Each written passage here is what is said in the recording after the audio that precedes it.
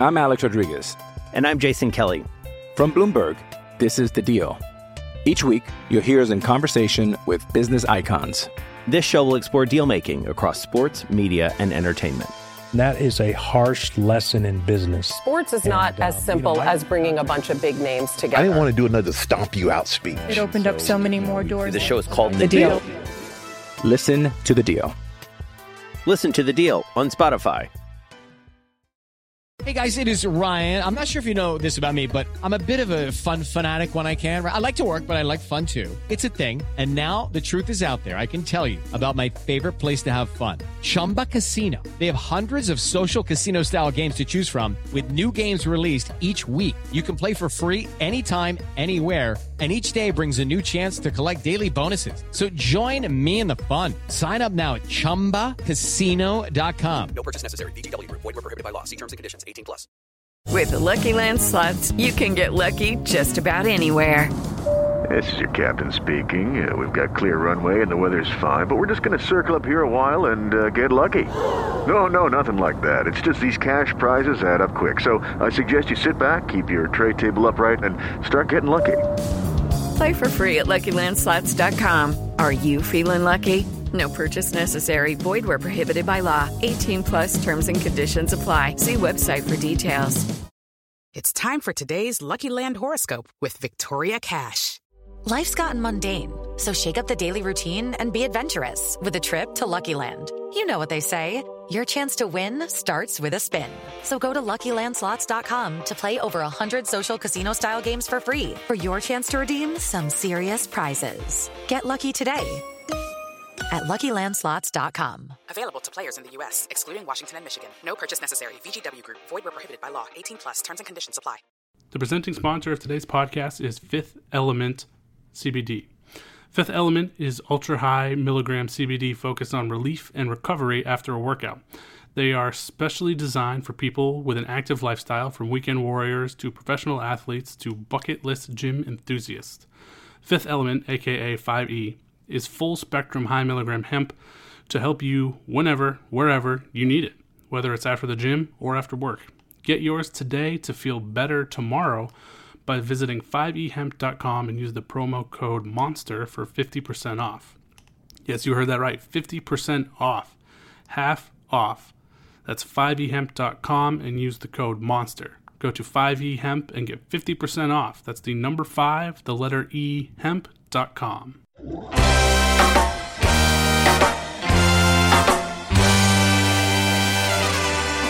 You're listening to the Red Seat Podcast, part of the Over the Monster Network. Red Sox fans have longed to hear it. The Boston Red Sox are world champions. Hosted by Jake Devereaux. It's gone. It's into the bullpen. This game is tied. This game is tied. David Ortiz. David Ortiz. David Ortiz. And featuring Keaton DeRocher. It's a grand slam. I'm telling you. To party! Welcome back to episode 213 of the Red Seat Podcast. This is your host, Jake Devereaux, and today I am joined by my regular co-host, Keaton DeRocher of OTM and TDG. What's up, Keaton? How you doing, man? I'm doing great. Be doing a little bit better if the Red Sox get some wins here against Detroit. Yeah, me too, man. A little bit of a tough series coming off of dropping 3 out of 4 against Texas. Definitely, all those games felt pretty winnable. Even the first one felt pretty winnable. But, unfortunately, that's the result. Things are going to go that way sometimes. If you want to hear about that series, definitely check out the Precap podcast with Keaton and Shelley. So the Red Sox head into the series tomorrow against the lowly Tigers.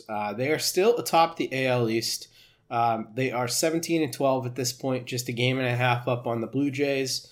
Blue Jays have actually surpassed the Red Sox in run differential right now, plus 23 to the Red Sox, plus 20. Sox have gone just 8-9 since the end of this 9-game win streak. But this was just the second series they've lost all year. So, I mean, things are still looking pretty good for the Red Sox here. How are you feeling at this point? I still feel pretty good. this, even going 8-9, this entire start, 17-12 start, is much better than I thought they'd start. So, yeah, that feels good. The part I mentioned it on the mentioned ever so slightly on the precap because it's just a short podcast, but I've got the worries that they're starting to play to their competition, not to their potential. They split with Seattle, Seattle was in first place at the time, but we talked about how that was a bit fluky, and their pitching was actually much worse than that. Then they had a really good 2-game series win against the Mets, which is a really good team, particularly Jake DeGrom. And then they lost 3 out of 4 to the Rangers, and they have 3 straight series against last place teams in the American League. And if they struggle through that entire set, that doesn't give me a lot of confidence in how this team will do going forward. You got to get the wins against the teams you're supposed to beat and then hold your own against the others. And if they just keep kind of only bringing their A game against tough teams, then that's how you end up 81-81 or worse. Yeah, I'm definitely not concerned yet, but I agree with you. If they really struggle against Detroit and Baltimore here, then I'm gonna have a little bit of concern, especially against Detroit. Man, you gotta almost sweep against Detroit because of how horrendous a baseball team they are. It does feel like in the series that they've kind of just split or even lost here recently. Splitting with the Blue Jays was fine. They're a good team. Seattle, splitting with them. I felt like some weird things happened in that series. There was some random guys who went off. I think Haggerty had a pretty incredible series. And then in this one, Kiner Falefa was on fire the entire series. It seemed like every time he got up, he was doing something ridiculous. So sometimes you just run into a buzzsaw, and it seems like they've run into some guys at the wrong time. Maybe that is a little bit of a statement about the Red Sox pitching being a little bit more vulnerable. But,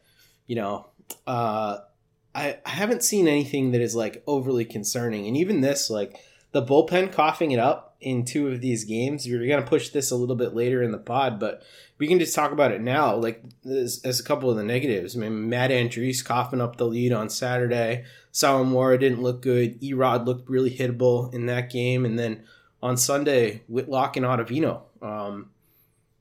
There seemed like there was going to be some correction coming from the bullpen, how they've performed so well to this point. Yeah. I mean, Ottavino has had struggles. He's been a bit of a disappointment so far. But I think the rest were, and Whitlock he didn't really he gave up a home run, but it wasn't really that bad of an inning outside of that, and came back and struck out the next guy, which was good to see that rebound. So I think Darwinzon Hernandez also has just been a monster in his last 3 outings. 3 innings pitched, 8 strikeouts, and I think only 1 hit. It's kind of hard to be much better than that. So there's he had a correction in a positive way while some others had a correction in a negative way, but I still have general optimism overall about what the bullpen is providing. Yeah, me too. I am a little bit worried about the Red Sox home cooking.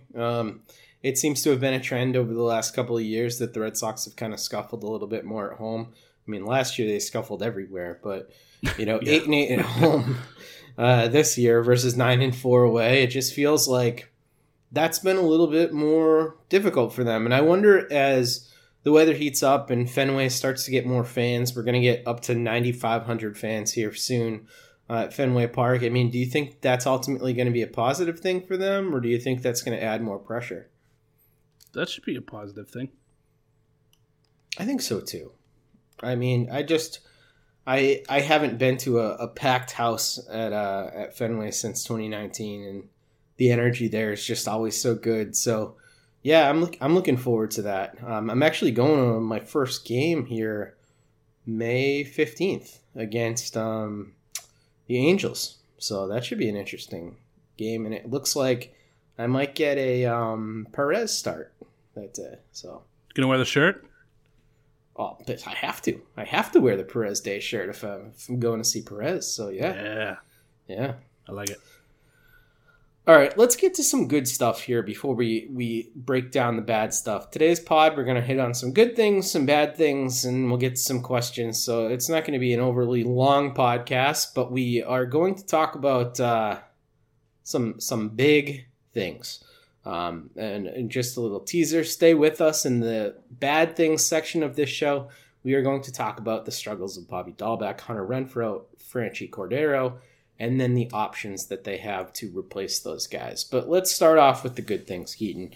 You were getting a lot of chirping at you about Garrett Richards, and he has completely turned it around over his last 2 starts. They've both been excellent. What have you seen as the difference in Garrett Richards over these last 2 starts? Well, I should have dug in more on what's been different. But when I wrote my article, it was after his 3rd start of the season. So now we're up to 6 starts. And what jumped out to me was his spin rates were all over the place his first 2 starts. And then the highest that they had ever been in his 3rd start. And that, to me, signaled that what you had kind of suggested was that he was still working through some mechanical issues. And I actually think after his 5th start, he had mentioned that he was still dealing with it. But it seemed like he had kind of figured out whatever it was, but was still walking a ton of people. So it seemed like there was just some weird junk there. But his last 2 starts, his spin rates, again, in particular for his curveball, were way back up. When he was struggling in his 1st start and his 4th start, they were down almost 400 RPM on his curveball, which is just an absurd amount of rotation that he was not getting on that pitch. And then the last 2 starts, he finally ditched the walk issues. So I saw on Twitter someone had mentioned they thought that it might have been his position on the mound was part of it, and that he had shifted a bit on the mound, and his release points had moved because of that, and he was getting a lot more success of it, which I did not dig into. But the other piece I noticed, that's something that you and I talked about on one of the previous shows. I don't remember how long ago it was. But his fastball velocity was up to 95 in his last start, which is right where he normally is. It had been around 93 through his first 3 starts, and then has slowly ticked up, went to 93.5, 94, and then 95 in his last start. So walks are fixed, spin rates fixed, velocities fixed. I think this is the Garrett Richards we should be getting going forward, which is exactly the guy that I fell in love with. Yeah, he's looked great. And I've seen both of his good starts as well as all of his bad starts. So I guess I've seen all of the Garrett Richards this year. And in the last 2 starts, in addition to some of the things that you've mentioned, I noticed that his delivery has been a lot more slow and deliberate. And he seems to be much more balanced. And the other thing is he's got complete confidence with this curveball of his. He's thrown it exactly 21.5% of the time over the last 2 starts. And he's throwing it right now at the highest rate of his career. That is pretty impressive. I mean, we've always thought about Garrett Richards as a true fastball slider kind of 2-pitch guy, mixes in some other stuff, but, never really reliant on it. But he's been very confident. At times it's looked like the best pitch in his repertoire. And also, he's not yanking any pitches the last couple of starts, which is huge. And I think that's why we've seen the walks completely evaporate and the fastball be so much more effective. So it really did seem like whatever work he did with Dave Bush really, helped in a huge way. I mean, Bush seems to be able to maximize Richards, and it's nice to see that he was able to figure this out and kind of fix it on the fly, because what we're seeing now is kind of what we all signed up for here. It's impressive. Yeah, I wish I could remember who the batter was, but he had an incredible sequence in his last start where he started with a curveball that dropped in for a strike, started above the strike zone, dropped in. And he dotted a fastball on the outside part of the plate. and then bounced the curveball for a check swing and strike 3. And it was just that north to south movement in the pitch sequencing was just chef's kiss. It was just wonderful. Yeah, he's looked great. Especially, when he's able to have that really clean delivery, that fastball just has so much late life on it. It's electric. So obviously, gonna look for him to continue what he's doing. He seems very confident right now, and it's awesome because we were both super excited about him this year. More good things. Top part of the lineup continues to just absolutely annihilate the baseball. Alex Verdugo is a true joy to watch. JD's been awesome. Bogaerts is awesome. Devers has been great.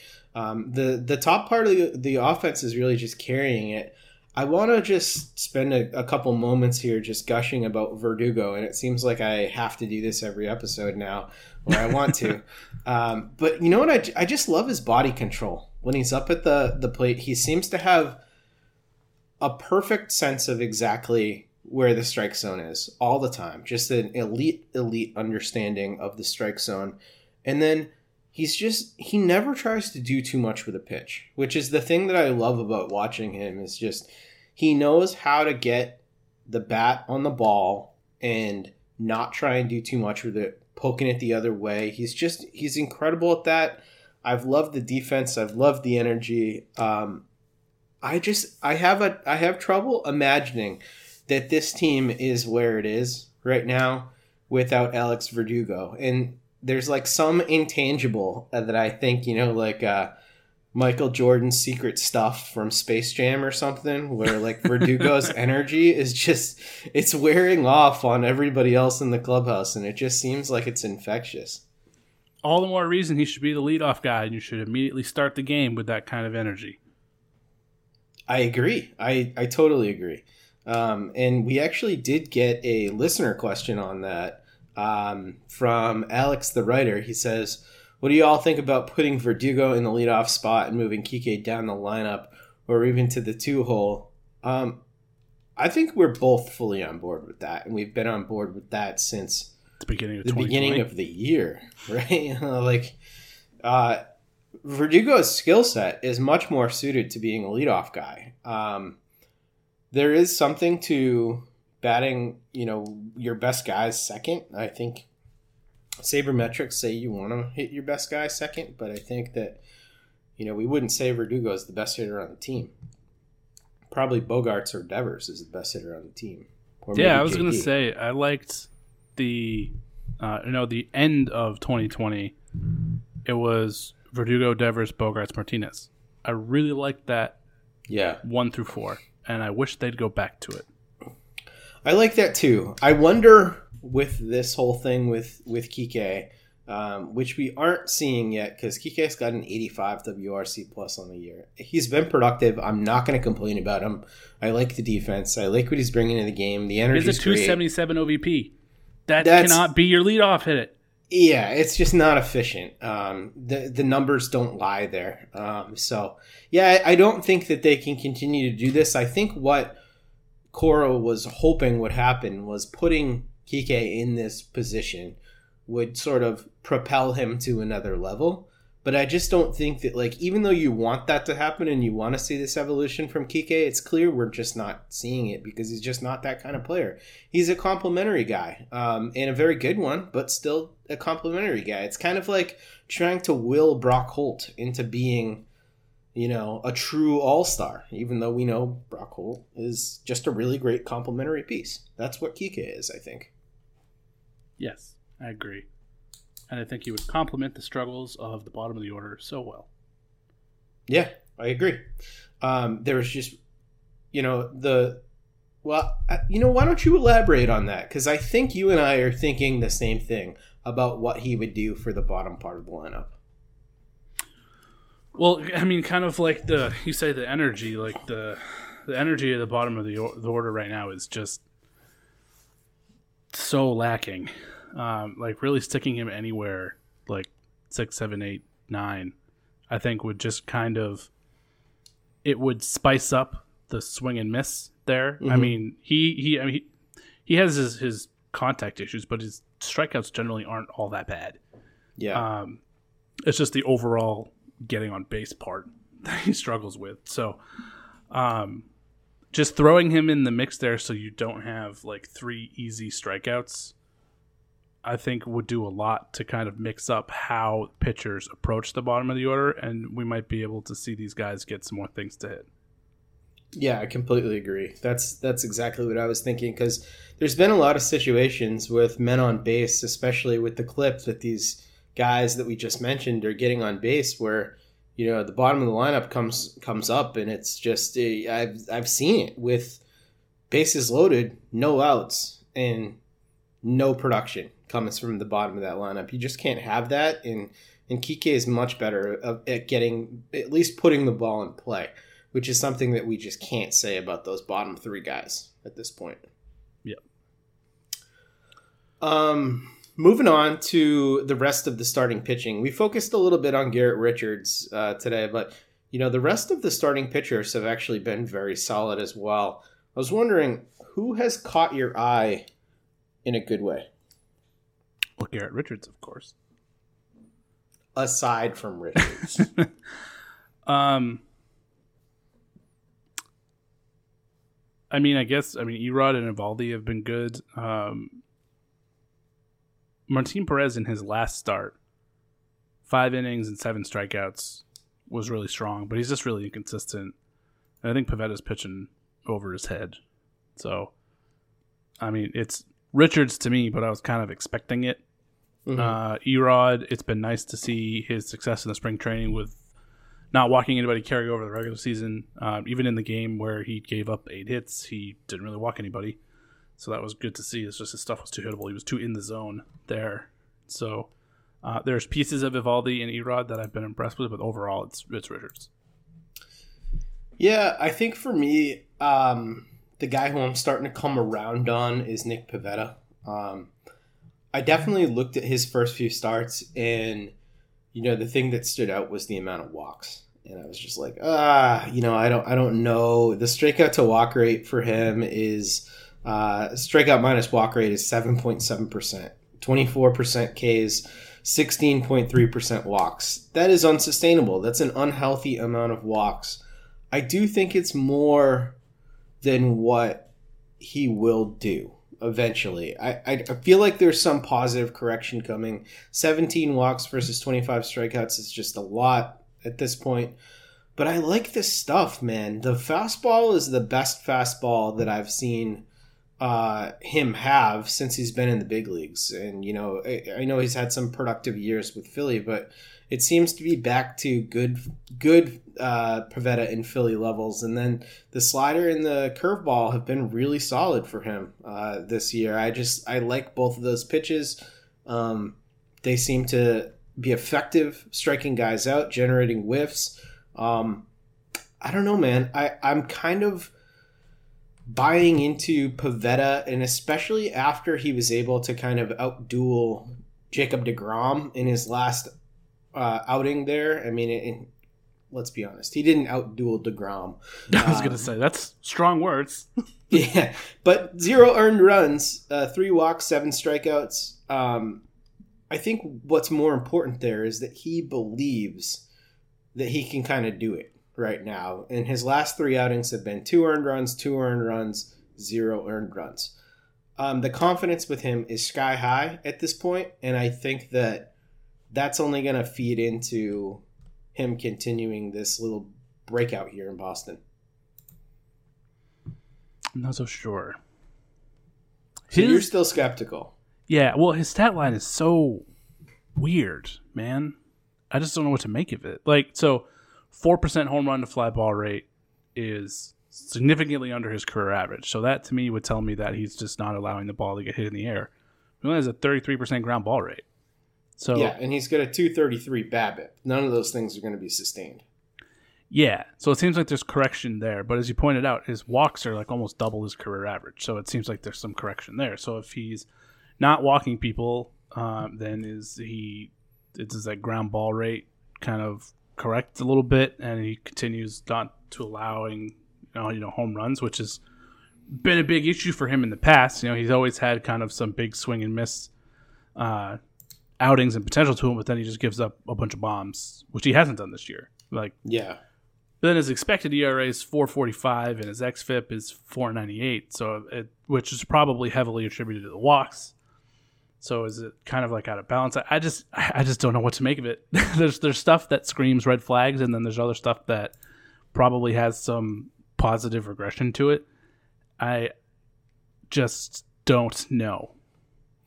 Yeah, if I was like assessing this for fantasy baseball and I'm putting on like my cold objective goggles here, I'm going to look at Nick Pavetta's stat line and all of the weird things going on with the BABIP and the left on base and the home run to fly ball rate, and I'm like, yeah, stay away from this guy. He's clearly a sell high. But watching every one of his starts, that's where the intangibles with the confidence starts to come in, and like, I think there could be something there. That being said, I realize that I am going to look at this situation with like rose-colored glasses because I want it to go well for Nick Pivetta. But yeah, the numbers don't support it. This is totally a gut feel call on my part that this is going to continue in a positive way. Well, a wise person once told me that when you look at something through rose-colored glasses, all the red flags just look like flags. It is. That's accurate. Wow, it's deep. Yeah. Wanda the Owl from BoJack Horseman, man. Oh, okay. Good words. Good words. I'm Alex Rodriguez. And I'm Jason Kelly. From Bloomberg, this is The Deal. Each week, you'll hear us in conversation with business icons. This show will explore deal-making across sports, media, and entertainment. That is a harsh lesson in business. Sports is not as simple as bringing a bunch of big names together. I didn't want to do another stomp you out speech. It opened up so many more doors. The show is called The Deal. Listen to The Deal. Listen to The Deal on Spotify. Hello, it is Ryan, and we could all use an extra bright spot in our day, couldn't we? Just to make up for things like sitting in traffic, doing the dishes, counting your steps, all the mundane stuff. That is why I'm such a big fan of Chumba Casino. Chumba Casino has all your favorite social casino-style games that you can play for free anytime, anywhere with daily bonuses. That should brighten your day a little. Actually, a lot. So sign up now at ChumbaCasino.com. That's ChumbaCasino.com. No purchase necessary. VGW Group. Void where prohibited by law. See terms and conditions. 18+. All right, so we've given you some wisdom. We've covered off on some good things. It's time to get to some bad things. We buried the lead here today. We need to talk about the bottom of this lineup. Yeah. I'm just going to give you the raw numbers, Keaton, and you can give me your reactions here. Bobby Dahlbeck. Batting line this year, 200 batting average, 259 OBP, 320 slugging, 1 home run, 6 RBIs, 62 WRC plus, and a 34.6% K rate. Okay, that's not great. Hunter Renfroe, 191, 250, 309 with 2 home runs, 11 RBIs, 54 WRC plus, and wait for it, I saved the best for last. Franchi Cordero, 158, 213, somehow slugging lower than his on-base percentage, 193 with 0 home runs, 5 RBI, and a 14 WRC plus, and a 41.9% K rate. Woo. Yeah, okay. Tough. So, I got some questions for you. Question number 1, Keaton. We've looked at all of these guys and we see their numbers and we've watched their struggles. Who are you most concerned about of this group and why? I think Bobby Bouncy Balls, because I don't think they have a great alternative option. Cordero and Renfroe. You could even toss Marlon Gonzalez in there too. He's hitting 189, but is like 3rd on the team in walks, so he has an OBP over 300, but he still hasn't had a great start to the season. But Jarren Duran is on his way at some point soon, and he can take those outfield at bats. And I think we all have hope that it's a pretty low bar. It shouldn't be hard to get more production. Dahlbeck, the only other solution is Chavis, right? I mean, maybe Marwin if you would move him, but he's kind of like replacing fire with more fire. So, I think there's more pressure on Dahlbeck to figure it out because he's not as easily replaced as the others. So let's dig into that, the old Dahlbeck versus Chavis comparison here, because you're right, that would be the logical place to go if he is going to be replaced at any point. First of all, the defense from Bobby Dahlbeck has been fine. At least by my eye test, it's been fine. He has graded out as a negative defender to this point. Over 2020 and 2021 combined, he's got 46 games played, 173 plate appearances. In that time, he's batting .232, .312, .465 with 9 home runs. 8 of those home runs came last year. He really hasn't had any success this year. Over the course of that time, that's a 110 WRC plus if you combine both of the seasons. If we look at Michael Chavis, though, he had substantially more time to kind of try things out. 2019 and 2020, 540 total plate appearances, 137 games, 23 home runs, .241 batting average, .304 OBP, .424 slugging, 87 WRC plus. I am confident in saying, Keaton, that I don't think we've seen any hot streak from Bobby Dahlbeck this year. We did see it last year, and his highs were higher than Chavis's highs. I still am more confident in him long term than I am in Michael Chavis, and I think that because we gave Chavis such a long leash here, we have to give the same consideration to Bobby Dahlbeck, especially because there's like no real benefit to Chavis. We know exactly what it is, and bad Chavis looks exactly like bad, Bobby Dahlbeck. So why not, let Dahlbeck try and figure it out up here? Yeah, I'm fine with that. I don't disagree with anything that you said there. So would you make a move if it was up to you? Would you let it play out, or would you make the switch? I mean, not anytime soon. If Chavis kills it the first month and a half in AAA, then sure.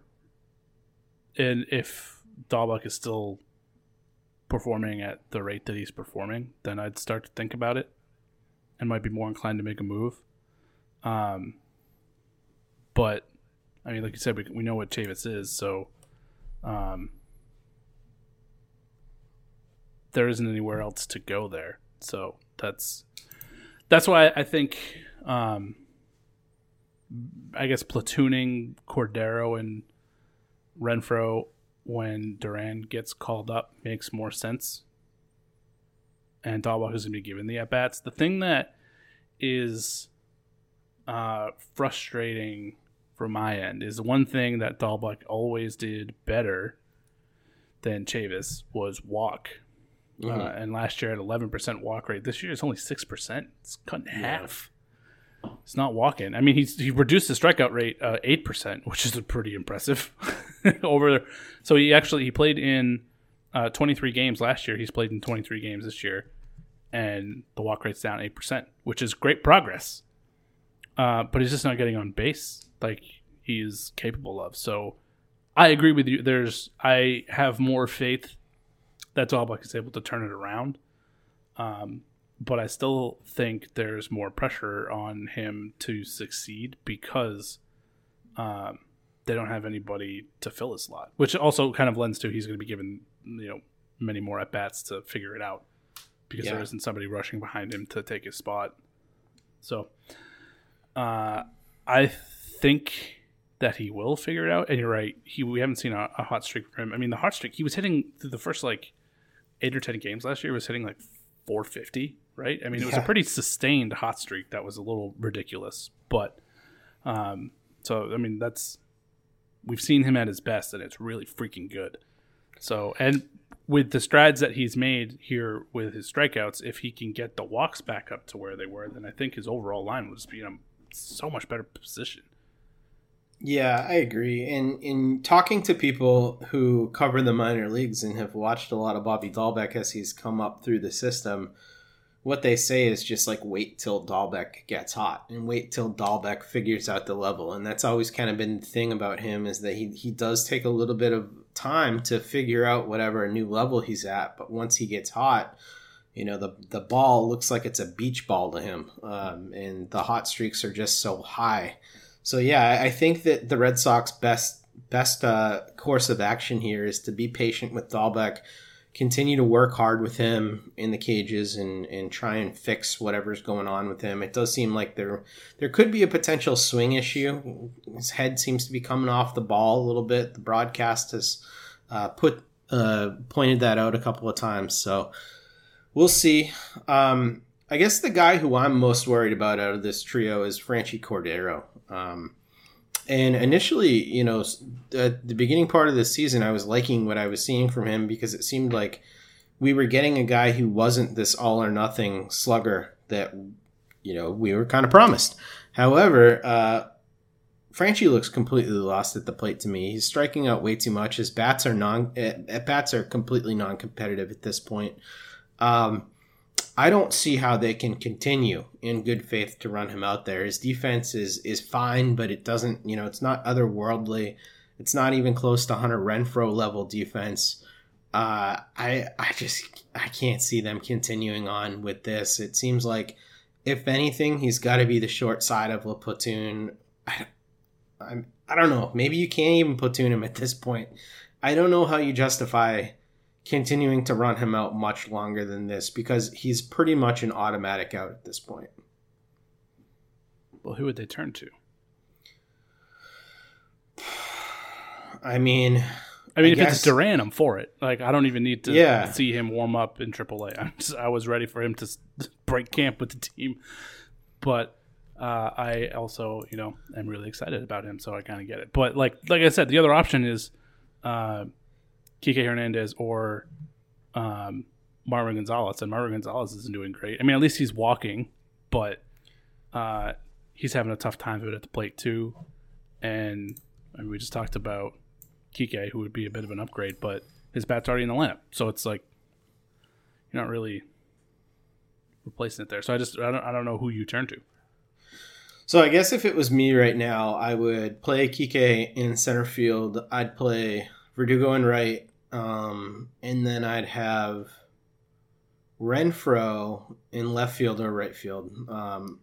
I'm not, you know, maybe I'll play Verdugo in center and Kike in left. Some combination of those guys. Probably I'd leave Renfroe in right field because he's been pretty good over there. And I would play Marwin every day at this point and play Christian Arroyo every day, because what we're getting from Christian Arroyo at second base is awesome. Defensively and offensively, he's been one of the biggest positives. I don't know, man. Like, you can't continue to run him out and get no offense from all of those positions. And we already pointed out, like, you kind of have to let Dahlbeck figure it out. I don't think you can have three guys figuring it out. And at least with, you know, Hunter Renfroe, he's playing great defense, and we've seen him put it together at the major leagues. We've really never seen Franchy Cordero put it together at the major leagues. No. I think, you know, if you work it that way, I think that actually does make sense. Put Kike out there and Arroyo at second. That is a significant upgrade. And I think that's what I would do, at least until Duran is ready. And then at that point, you might leave Christian Arroyo at second and then go Verdugo, Duran, Kike. It seems like Duran is inevitable at this point, though. And it seems like 3 to 4 weeks, that's it. Like, if these guys continue to struggle, shouldn't even be that long. It should be quicker. It probably should, because you know what? I'm looking at the numbers right here and I know that you're a big Renfroe fan, but like, Keaton, his OBPs over the last few years, 252 last year, 289 the year before, 302 the year before, 284 the year before. he's not a good hitter. Yeah, I mean, it's a lot easier to stomach that OBP when he's hitting 35 bombs. Sure. But when he's not and has a 30 whatever strikeout rate, it's pretty tough.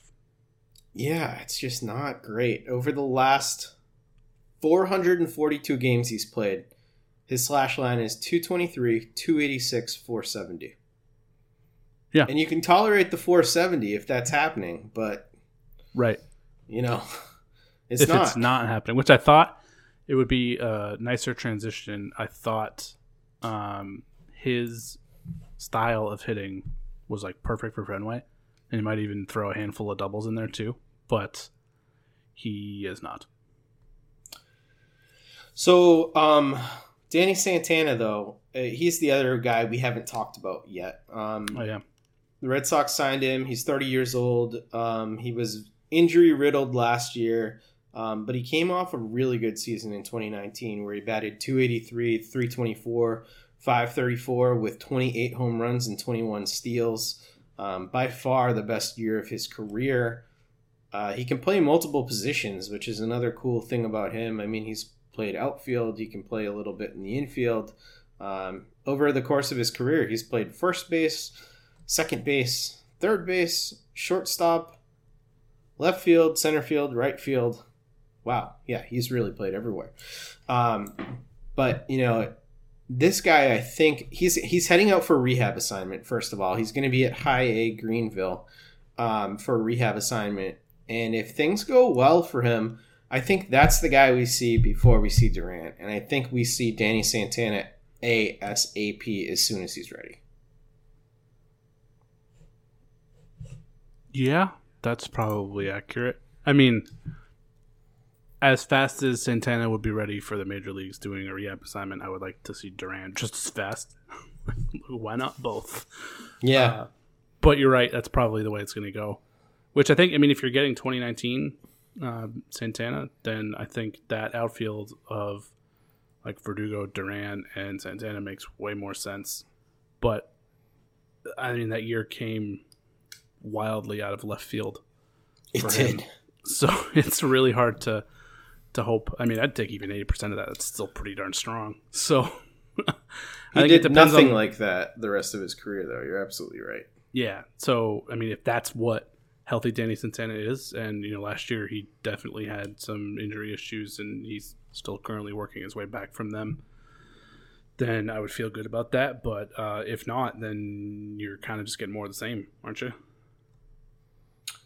Yeah, I think so. It seems like the year that he did really well in 2019, he played mostly center field. I can't see him being, I don't know. Do you think he'd take over center field right now with how well Arroyo's playing at second? You don't really want to put Kike back there. I don't know. Where do you think he'd play? Initially I thought corner, but I don't know. Yeah, maybe left field? Yeah, maybe that still makes more sense. Yeah, probably left field where Franchi would play. So you're probably looking at Santana, Kike, and Verdugo with Renfroe on the bench. If Danny Santana's healthy, that's way better than what you've got right now. Yeah. And for what it's worth, he does strike out a lot too, though. He's even in the year that he had all that success in 2019, he had a 29.5% strikeout rate. So, we're talking about a guy who's a career 299 OBP guy in Danny Santana. Looking a little bit more long-term, Jarren Duran, even if he's raw as hell, seems like the answer this year and fast. Yes, agreed.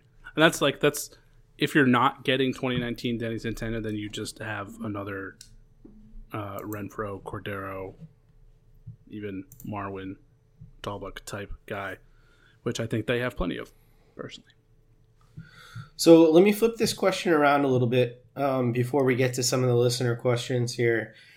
Out of the three guys who are struggling mightily, Dahlbeck, Renfroe, Franchi, do you have any thoughts on who is most likely to turn it around out of that crew? Do you have any more confidence in one of the guys?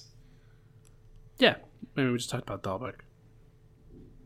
Cordero, we've never seen him put it together, so we don't know what good Cordero looks like. And it's looking more and more like what he's done at the major league level is just kind of it, even though it's just been in bits over a bunch of different seasons. And then in Renfroe, I mean, his peak is like 310 OBP with 35 homers, and it doesn't feel like that's what you're getting this year out of him. Yeah, I totally agree. I think Bobby Dahlbeck has the higher ceiling than all of these guys. Best skill set out of all these guys.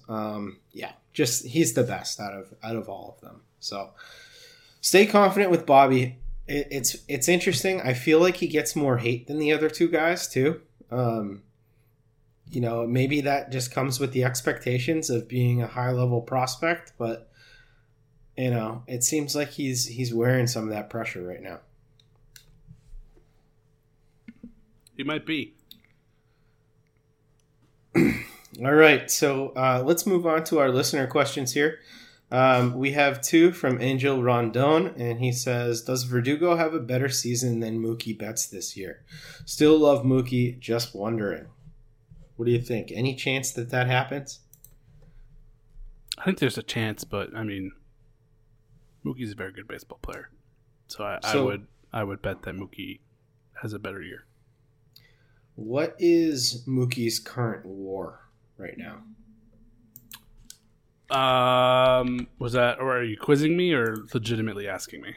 No, I was just legitimately curious. I just looked it up. It's 0.7 WAR so far. He's batting .250, 367, 424. And Verdugo is outproducing that. Verdugo has 1 WAR so far, 306, 369, 490. I will give it, let's put a percentage on this. I'm going to say 30% chance that he outproduces Betts this year. I'm going way less than that. I was like 12 or 15. Okay. I mean, even with the starts, like Verdugo's line right now is kind of what I expect that slash to look like at the end of the year. Mm-hmm. Betts was hurt for a bit and missed some games with some soft issue injuries, which tend to linger a bit. So I think he's going to turn it on and have just like a super hot few months here, and that'll correct that slash line. Yeah, you're probably more on the money. I'm just giving a little bit of love to my boy. Angel Rondon. Oh, so go ahead. Sorry. Yeah, I was going to say, I mean, falling short of outproducing Mookie Betts, though, is not a bad season. No, the guy averages like close to 10 WAR a year, it seems like. Yeah. It's totally fine. You think, I guess before we close the book on this part of the question, Verdugo, over or under 5 WAR this year, according to Fangraphs? Over. I mean, I was feeling he was like a 6.5, which is pretty good. That's not just pretty good, man. That's like a legitimate all-star. Like a really, really top-flight all-star, actually. That would be excellent. Yeah. Yeah. I love it. Yeah. I'm not poo-pooing Verdugo by any means. I'm just, Mookie Betts is really good. Yeah, no, it's totally legit. I'm taking the over on 5 WAR as well. Yeah. His second question says, has Chaim Bloom shown enough to be trusted, and was he tanking in 2020? No. To the second part, I don't mean he hasn't really done much either way. But, I mean, you and I have talked from the beginning, and I've always said from the beginning of when Bloom was brought in, this next offseason is the one where I'm going to believe or not, because he immediately came in and was clearly told, Betts got to go, you got to reset the cap. It's not much he can do about that. And then 2020 rolls around, you have to, then finally 2020 kicks off. You got to reset the cap. Then you lose Erod and you lose Sale, and you have no depth in the outfield and pitching. So there's not really much he could do about that.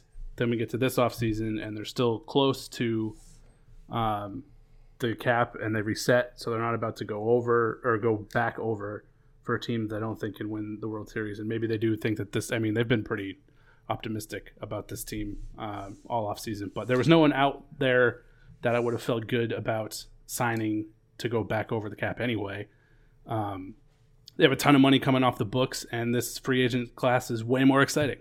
So when they said that they wanted payroll flexibility, if they don't spend it in this upcoming offseason, then I will have believed that was just lip service and trying to spin trading Mookie Betts in any kind of positive way. And I think I'm going to stick to that and say I will have a verdict after this next offseason.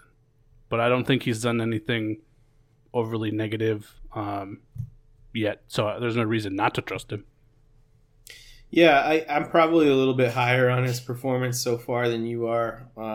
I liked the return for the Betts trade, even though, ostensibly I didn't like the Betts trade, but I liked it more than most everybody, I guess. Yeah, you did. and I do love how he's added depth. And I think you outlined a lot of the things that he had to deal with right away. I mean, he didn't know there was going to be a pandemic when he took this job. He didn't know that he was going to have 2 guys out for the year, like you said. He didn't know that he was going to have to spend so much of his time just figuring out the logistics of running a baseball team through a pandemic, let alone trying to add to the roster. So we saw what a relatively, and it's like I'm doing air quotes right now, relatively normal offseason looked like for him this year. And some of the finds have already been spectacular. Garrett Whitlock comes to mind. And, Sawamura was a nice addition. There's just like the other little Garrett. Things. Yeah, exactly. It's the things around the fringes of the roster are what I've been impressed by. And you have to look also at that Workman trade from last year. That has paid off in spades. So, yeah. I am very impressed with his process and definitely agree with you. He was not tanking in 2020. He just was dealt a poop sandwich and had to eat that sandwich. Yes. All right, our last question of the day comes from Tyler Vest, and he says, why is Adam Ottavino the way he is? Walks, man. Yeah. Walks. That's it. He's a tad bit wild. We talked about the similarities between Ottavino and Barnes, and now that Barnes is throwing strikes, Ottavino's the new Barnes, so buckle up. All right, Keaton. Anything you want to say? Any closing thoughts before we get on out of here? No, I don't think so. Let's go win some ball games. All right.